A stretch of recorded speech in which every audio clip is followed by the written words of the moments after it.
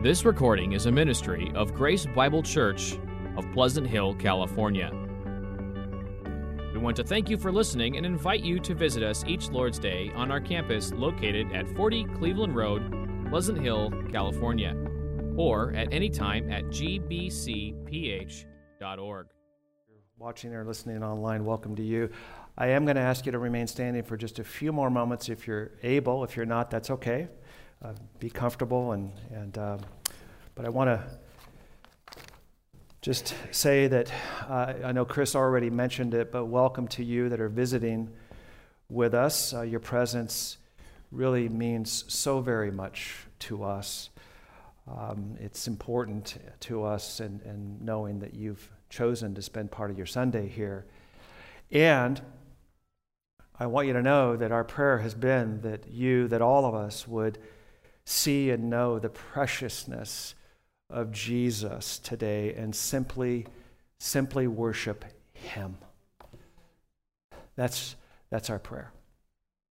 Well, if you have been with us, you know that we have been working our way through 1 Peter this fall, and this last two Sundays we have deviated just a bit, and we're going to focus on two parables from Gospel of Matthew, chapter 13, parables which I believe are quite befitting to the sermon series that we've been going through entitled Living Hope for Suffering People.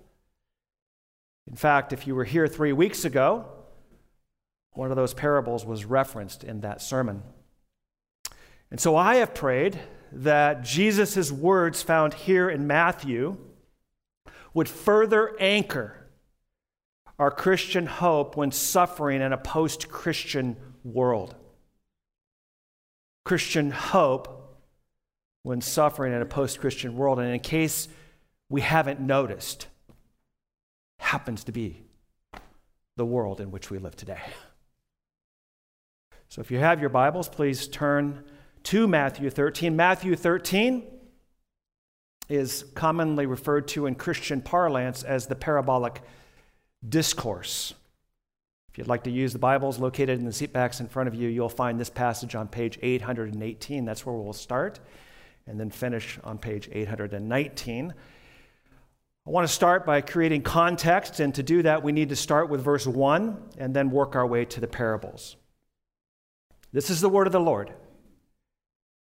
Try to paint, if you're able, in your mind's eye, the picture scene of what's happening here, starting with verse 1. That same day, I want to pause there for just one moment. That same day is referring to the Sabbath, to Saturday. And it's referring to everything that happened that day that Matthew recorded in the previous chapter, chapter 12, where Jesus healed a man with a withered hand. And not only that, it says he healed everyone that followed him that day, including a demoniac. Jesus then rebuffed the preposterous and blasphemed assertion from the Pharisees that somehow Jesus cast out demons by the prince of demons. He then corrected his mother and his brothers about who his true mother and brothers and sisters were. That was quite a day. Now, back to the text, verse 1. That same day, Jesus went out of the house and sat beside the sea, believed to be the Sea of Galilee. And great crowds gathered about him, so that he got into a boat and sat down. And the whole crowd stood on the beach. And he told them many things in parables, saying, and then Matthew recorded 8 parables in this chapter, some directed to the crowd and some directed privately to the disciples. And we're going to read and focus on the 5th and the 6th parables, starting with verse 44. Hear Jesus' words. The kingdom of heaven is like treasure hidden in a field, which a man found and covered up. Then, in his joy, he goes and sells all that he has and buys that field. Again, the kingdom of heaven is like a merchant in search of fine pearls, who on finding one pearl of great value went and sold all that he had and bought it. This is the word of the Lord. May he bless the reading and the hearing of it. Let's pray together. Our Father, which art in heaven, hallowed be thy name. Thy kingdom come, thy will be done in earth as it is in heaven. All this we pray in the name of our King, Jesus. Amen. You may have a seat.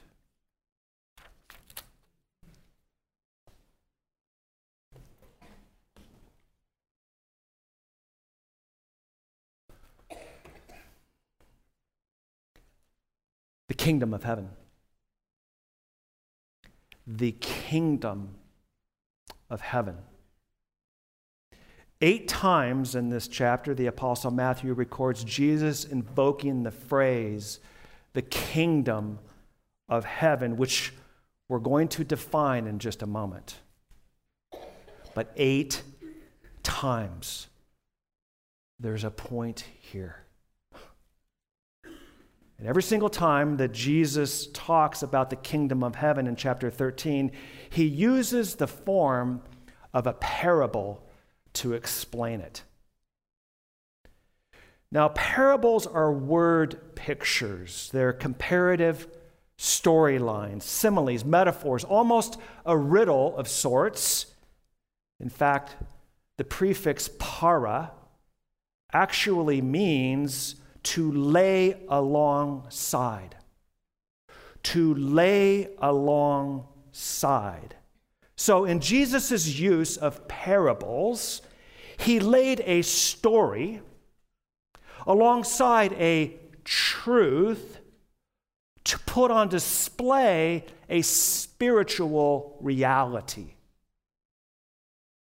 A story alongside a truth to display spiritual reality. And with these 2 parables specifically, Jesus laid or told stories, they're short stories, of a hidden treasure and a pearl of great value, alongside truths about the kingdom of heaven that display its spiritual reality. So in short, and a warning, this is a spoiler alert because this is today's sermon, the entirety of it in only 20 words. You ready? It's in your outlines. These parables describe the kingdom of heaven as so valuable that losing everything to have it is joyfully worth it. I'll say that again. These parables describe the kingdom of heaven as so valuable that losing everything to have it is joyfully worth it. Okay. So now that you've heard that, you need to hang in there with me for the next 35 minutes while I preach this sermon and walk through our outline together, which is the purpose of parables. Why parables? The plot of these parables. What's the storyline here? And the practice of these parables. How are we to apply them? The purpose, the plot, and the practice, the why, the what, and the how. So let's start with the purpose of parables. Why parables? If you've read many of them, and there are several dozen in the New Testament, you know that they can sometimes be puzzling and perplexing. Oftentimes, I find them to be just hard to understand. So why would Jesus tell seemingly cryptic stories to describe something as valuable as the kingdom of heaven? I mean, on the one hand, stories can help us make sense of things, right? It can create an aha moment for us. Sort of like, now that you put it that way, I get it. They reveal. But on the other hand, stories like what we just read, they can sometimes seem elusive, come across as fuzzy or murky, almost concealing. In fact, Jesus connected parables in verse 11 of this chapter with the secrets of the kingdom of heaven. Some of your translations refer to them as the mysteries of the kingdom of heaven. Both are correct. Now, if you're like me, sometimes feeling just a little bit slow in understanding parables, I want you to know that we are in good company, because even the disciples who had hung with Jesus now for 2 years by this time, even they had to have Jesus explain some of the parables to them. And then when the disciples asked Jesus, why parables? He answered them in verses 16 and 17 of this chapter. You can look at it if you like. Blessed are your eyes, for they see, and your ears, for they hear. For many prophets and righteous people longed to see what you see and did not see it, and to, listen to this, hear what you hear and did not hear it. Don't you wish you could have been there? Well, we're going to see in a moment that, in a sense, we are. We are. But here's the paradox of parables. And we heard about paradoxes last week from our brother Luke.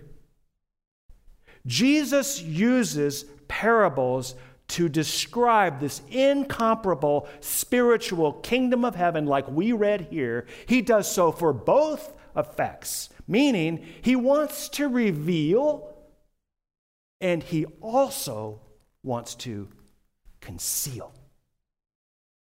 To reveal and to conceal. As to revealing, Jesus very much wants to reveal who he is as well as his kingdom to those whom he's called, those who are his sheep. My sheep hear my voice, and I know them, and they follow me, said Jesus in John 10:27. But parables can also conceal, and even, quite sadly, bring judgment on those of decisive unbelief. Those who repeatedly, over and over and over and over again, reject Jesus' clear teaching that he, as Matthew recorded earlier, that Jesus has the sole authority on earth to forgive sins. That Jesus is the Son of God, the Messiah, the King. Parables are actually a fulfillment of Isaiah's prophecy quoted earlier in verses 14 and 15 of this chapter. You can go back and read that. When you do, you'll note that it's really strong language. You see, sometimes truth blinds. Sometimes truth deafens. And sometimes truth even hardens. Jesus said to some of the Jews in John 8:45, because I tell the truth, you do not believe me. It is a fearful thing to fall into the hands of the living God. Hebrews 10:31. But parables are also good news, and they're good news because they're stories about the gospel of grace. The gospel, which literally translated means good news. The good news of salvation in Jesus Christ and Him alone. And dear ones, that is good news. So in summary, parables are messages of both judgment and of grace. Judgment and grace. And loved ones, parables should humble us and bring us to our knees. Because if it were not for the great love with which He loved us and the grace that only God can give, none of us would ever have eyes to see, ears to hear, and hearts to believe. Parables should bring us to a place of awe-struck worship. Praise be to Jesus.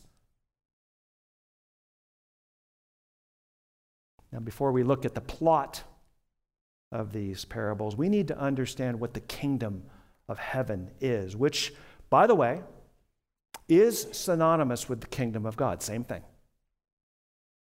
So let's define it. Maybe the closest thing we think of when a kingdom comes to mind is the United Kingdom, Great Britain, as they would say on the other side of the pond. And a defining feature of any kingdom is that it must have a monarch, a ruler, a king. A kingdom cannot be separated from a king. And in the case of the United Kingdom, its monarch, its king, is now King Charles III. But of course, the kingdom of heaven is not a kingdom like that, bound by geography and borders. How can it be? It's called the kingdom of heaven. Heaven. So simply put, the kingdom of heaven is not merely a realm or a place, can be, but a rule and a reign. A rule and a reign. Jesus said in Matthew 4:17, repent, for the kingdom of heaven is at hand. Meaning, it's near. John the Baptist said the exact same thing. So which is it? Which is it? Is the kingdom of heaven out there, or is it here? Is it to come, or is it already present? Is it internal within us, or is it external outside of us? The answer is yes.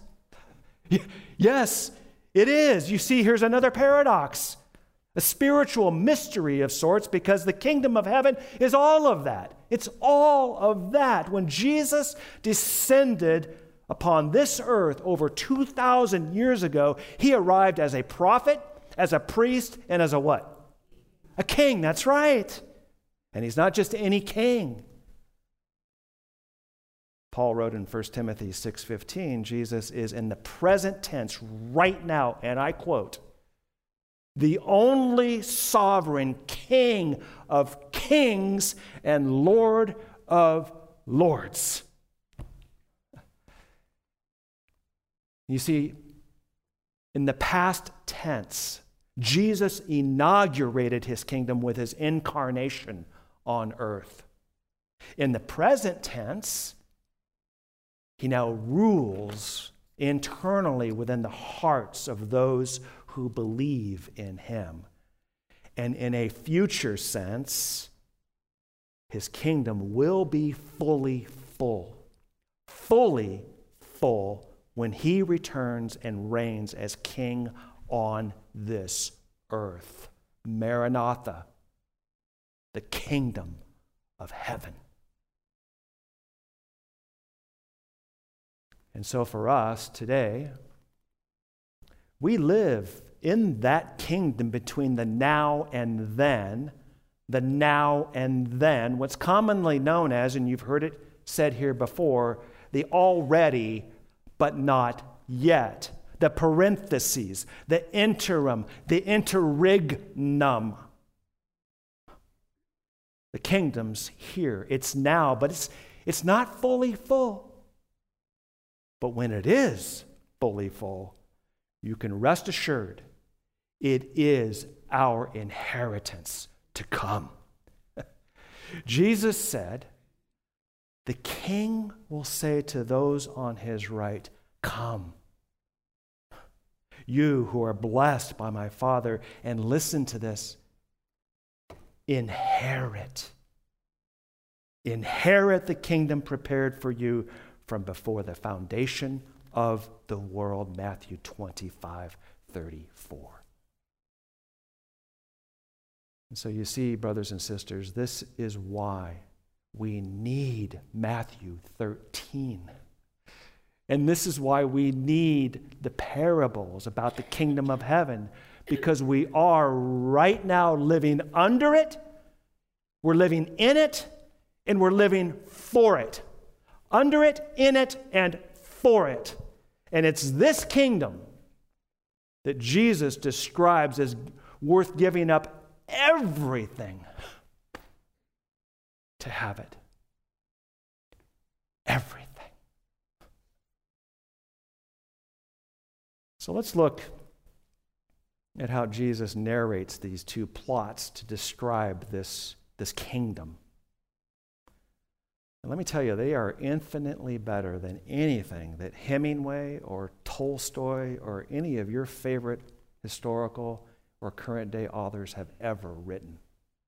They're the best short stories ever. Matthew is the only gospel writer to record these two parables. And they're centered around articles of immense value, a treasure and a pearl. Both are rare. Both have untold value. This is not the everyday kind of stuff that you can buy over there at the Dollar Tree store across the street. No, you need to notice, or we need to notice, that the treasure is called a treasure, and the pearl is exclusive among all others. These are just a few of the themes, if you will, that these parables share in common, but they're essentially conveying the exact same message. Matthew will sometimes do this. He will pair things like these parables together to make a point. It's a literary prose of his. But I want us to bifurcate them. Let's split them into two parables and look at how Jesus tells a little bit different story to drive home a main point. We'll start with the parable of the hidden treasure found in verse 44. Let me read that. The kingdom of heaven is like treasure hidden in a field, which a man found and covered up. Then, in his joy, he goes and sells all that he has and buys that field. We love dreaming about treasures, don't we? I remember as a very little boy, with all my little heart, believing that there was a treasure of gold at the bottom of every rainbow. One day I was out playing with a friend of mine, and I saw the most vivid rainbow I had ever seen up until that point in my life. And I grabbed my friend by his arm and I said, "Let's go get that treasure of gold." He said, "Yeah, good idea."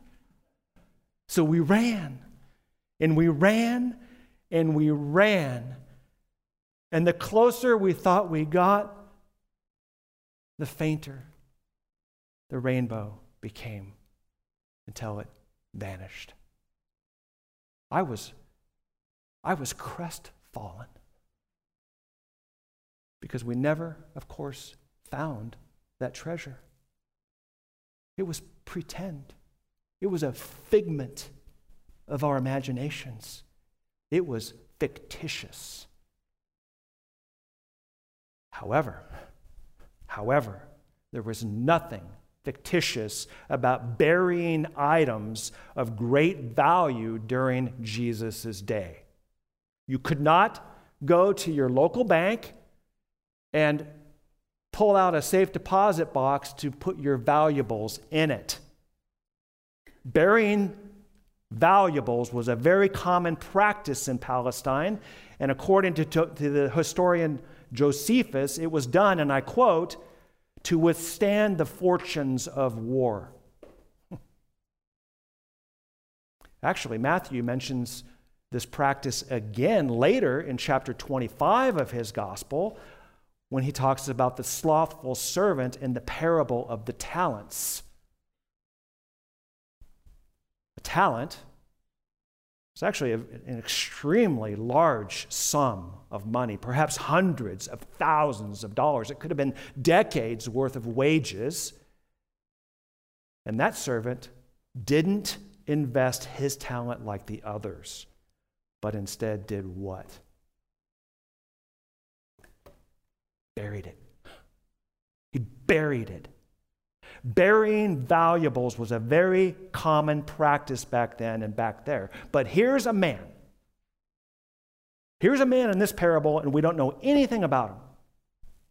What he was doing, why he was there. Maybe he was working the field, plowing, tilling, whatever. Jesus doesn't say, and it's not the point. But somehow, some way, and he didn't have a metal detector, this man finds this treasure. He then hides it again, leaves, goes, and sells every single thing that he has to find a way to buy that field and gain that treasure. And that's exactly what he did. Everything for just one thing. It's addition by subtraction. Must have been some treasure. That's the story. That's the parable. Only 34 words, and what a plot. Now, as a quick aside, I feel like I need to address this. I know there are those who argue that what this man did was unethical, that he somehow swindled the landowner for his own personal gain. I've studied many of those arguments, and without debating them here with any of us, may I just say that they are utter nonsense. They're rubbish. Jesus is the truth and without sin. And he would not speak a falsehood simply to make a point. Jesus doesn't twist means to justify an end. Peter describes Jesus as having no deceit found in his mouth. So I'm just going to leave those arguments at that. Now, what about the parable of the pearl of great value in verses 45 and 46? Let's read that. Again, the kingdom of heaven is like a merchant in search of fine pearls, who, on finding one pearl of great value, went and sold all that he had and bought it. Similar theme, similar outline as the parable of the hidden treasure, but instead of an unnamed man, what we have here is a merchant. What's a merchant? Well, a translation of the word merchant means wholesale tradesman. So this is a wholesaler who goes around and finds goods to sell them to someone who'd sell them again at a higher retail price. In other words, a merchant here is an ancient entrepreneur. And what's the merchant looking for? Pearls. Pearls. And if you were here 3 weeks ago, you know and you heard that pearls back then were equivalent to diamonds today. They were like a highly sought-after gem. And if you had pearls, it was a sign of status. It was a sign of wealth. And we can see that in 1 Timothy 2:9, where pearls were associated with women who wore, and I quote, costly attire. Now, I would imagine that if you're a merchant, a tradesman, an entrepreneur, and you're in the business of searching for fine pearls, that you'd seen quite a few of them in your lifetime. Maybe hundreds upon hundreds upon hundreds of them. But this merchant, he found one pearl. Just one pearl. And that pearl is described by Jesus as having, and I quote, great value. Great value. We don't know how much it appraised for, but this much we know. The merchant went and sold all that he had and bought it. All that he had. All. No matter what that pearl cost to him, it was worth every single possession that he owned. Everything for just one thing. Again, it's addition by subtraction. Must have been some pearl. And that's the story, that's the parable, only 33 words here, and what a plot. So Jesus has told us the why of parables, and he's told us the plot or the what of these parables. Now, by his Spirit and his word, may God grant us to understand the practice of these parables, the how. And there's one main takeaway these parables leave us with, and that is to treasure the treasure and value the value. Treasure the treasure and value the value. Dear family, we live in a very broken world. Marty and I were just talking about that. It's often been said that everything is broken. Romans says the whole world has been groaning. And we don't have to be a Christian, really, to see it. Most everyone, really, they see it. Most everyone knows it.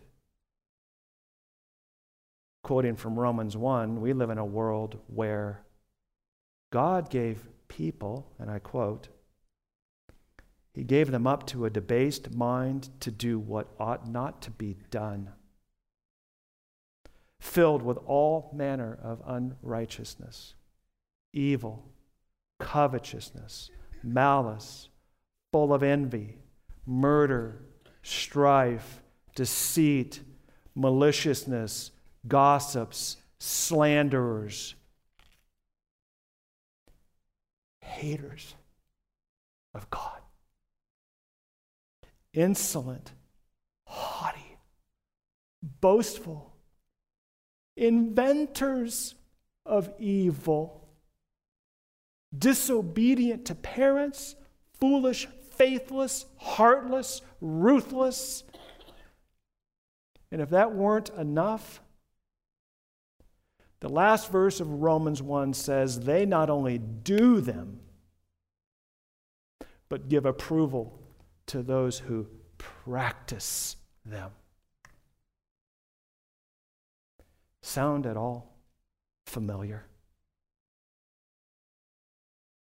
A broken world. A very broken world. And here's where it gets a little personal to us, because Paul reminds us in Ephesians that we all of us were by nature children of wrath like the rest of mankind. We read it earlier. We were enemies of God.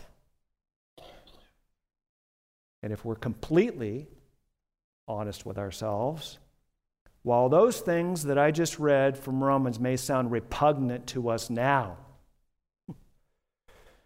we still sometimes find this world, especially here in America, with all of the treasures and all the pearls it claims to offer, pretty attractive. Now, to go back to the first parable in verse 44, we need to see that the field that's referenced there is the world in which we walk today.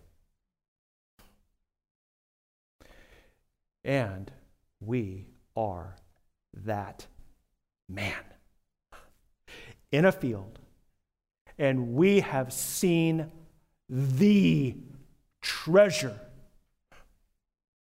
And you want to know what's in it? The kingdom of heaven. That's what's in it. Salvation, forgiveness, love, joy, peace, virtue, goodness, eternal life, heaven, glory.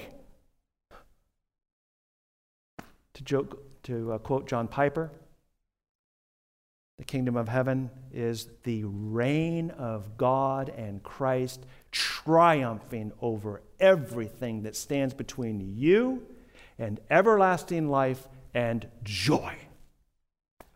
That's what's in the treasure box. You put all of that together, and it is the pearl of great value.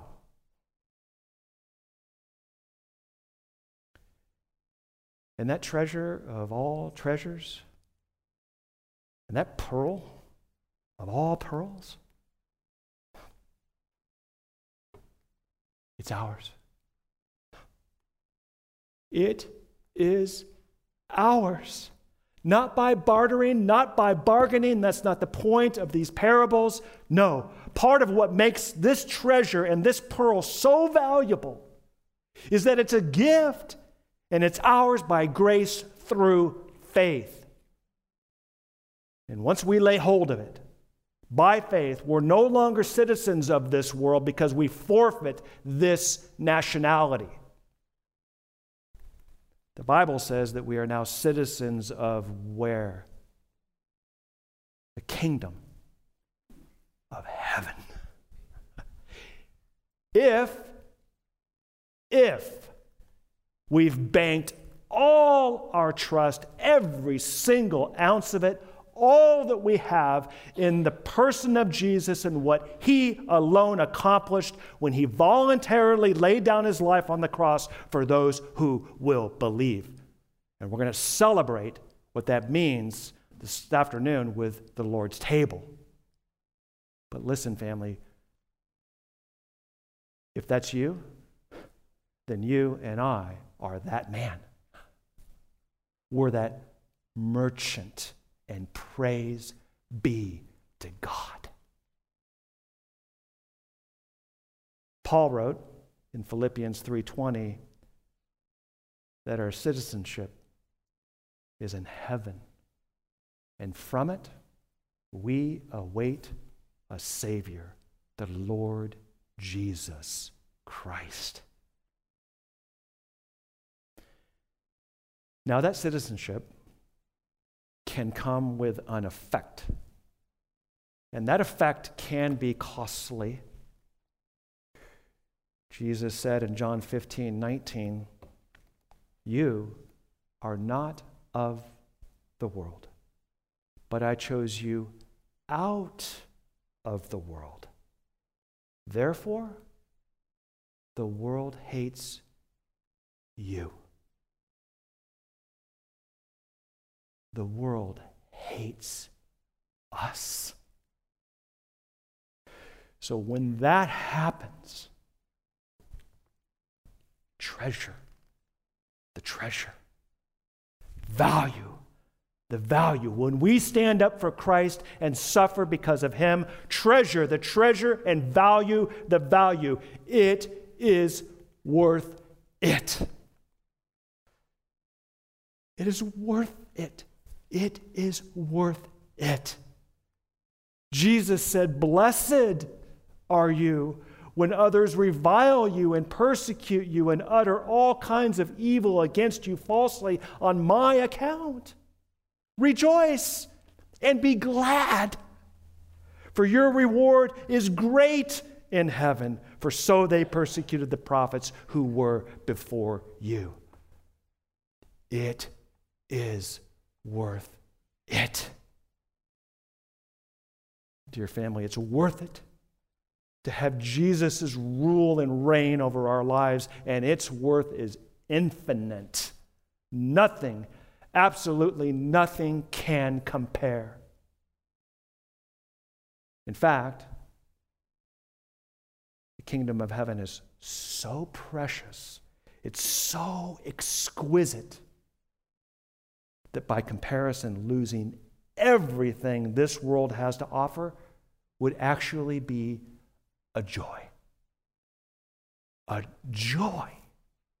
Here's another paradox. Notice the man who finds the hidden treasure, listen to this, and I quote, in his joy, he goes and sells all that he has and buys that field. It wasn't a hardship for him to sell everything he had, because it was done out of sheer gladness and pure delight.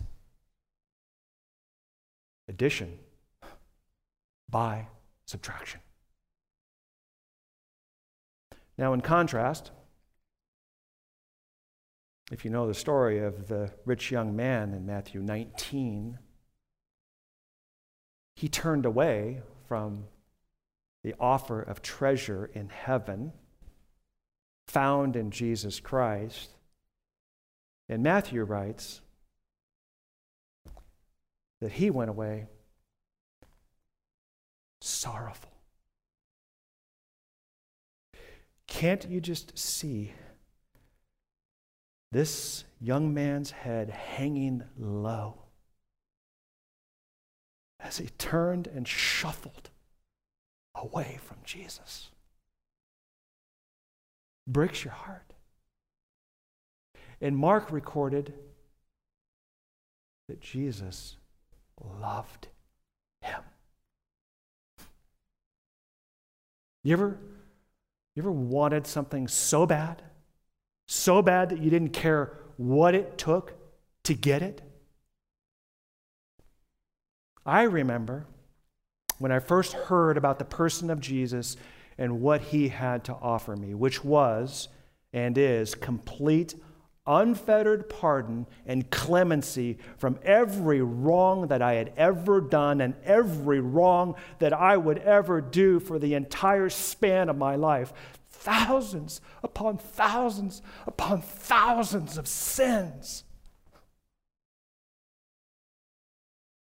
In that moment, I didn't care. I didn't care what I had to give up or what I had to do. I saw a treasure, and that treasure was Jesus. And I wanted Jesus. You know what? He wanted me. He wanted me. He wanted me long before I ever wanted him. From before the foundation of the world, it says, he chose me. He chose us. Ephesians 1:4. We love because he first loved us, wrote John. All I had to do was to believe in Jesus, and he gave me the faith to do it. And that, dear ones, is true for every single person in this room this afternoon and for every single person that's watching or listening online. That's why Paul could write in Philippians 3, verse 8, that I count everything as loss because of the surpassing worth of knowing Christ Jesus, my Lord. For his sake, I have suffered the loss of all things and count them as rubbish in order that I might gain Christ.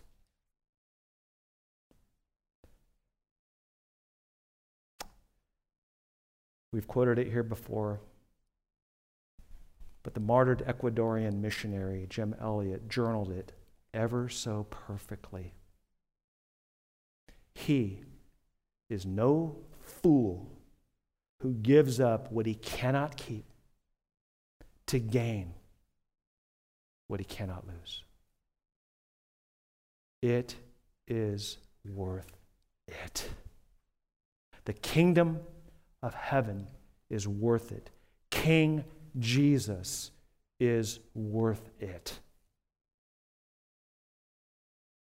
So in closing, to those of you here who believe, you've put your trust in Jesus, treasure the treasure, value the value the value of the kingdom of heaven. Especially when we're tempted to doubt and to ask ourselves, is it worth it? Is all this really worth it? Jesus says, it is. Let this spiritual reality be for you a source of encouragement and great joy, especially amid hardship and suffering, which I know many of you are experiencing right now. It is worth it. And to those of you who do not yet believe, maybe you're here, maybe you're listening online, you've stumbled upon a treasure today that you never knew was there. You know what? That was no accident. Not an accident at all. Jesus said it's the Father's good pleasure to give you the kingdom. Believe in him. Trust in him. The forgiveness of sins and salvation is his gift to you. You'll never, ever have anything of greater value. And maybe you're here or you're listening and you've been searching for truth your whole entire life. And the pearl of great value has just come across your gaze. I'm here to tell you that's no accident either. Jesus said it's the Father's good pleasure to give you the kingdom. Believe in him. Trust in him. The forgiveness of sins and salvation is his gift to you. You'll never, ever have anything of greater value. Closing words from Jesus. For whoever would save his life will lose it, but whoever loses his life for my sake will find it. Let's pray together.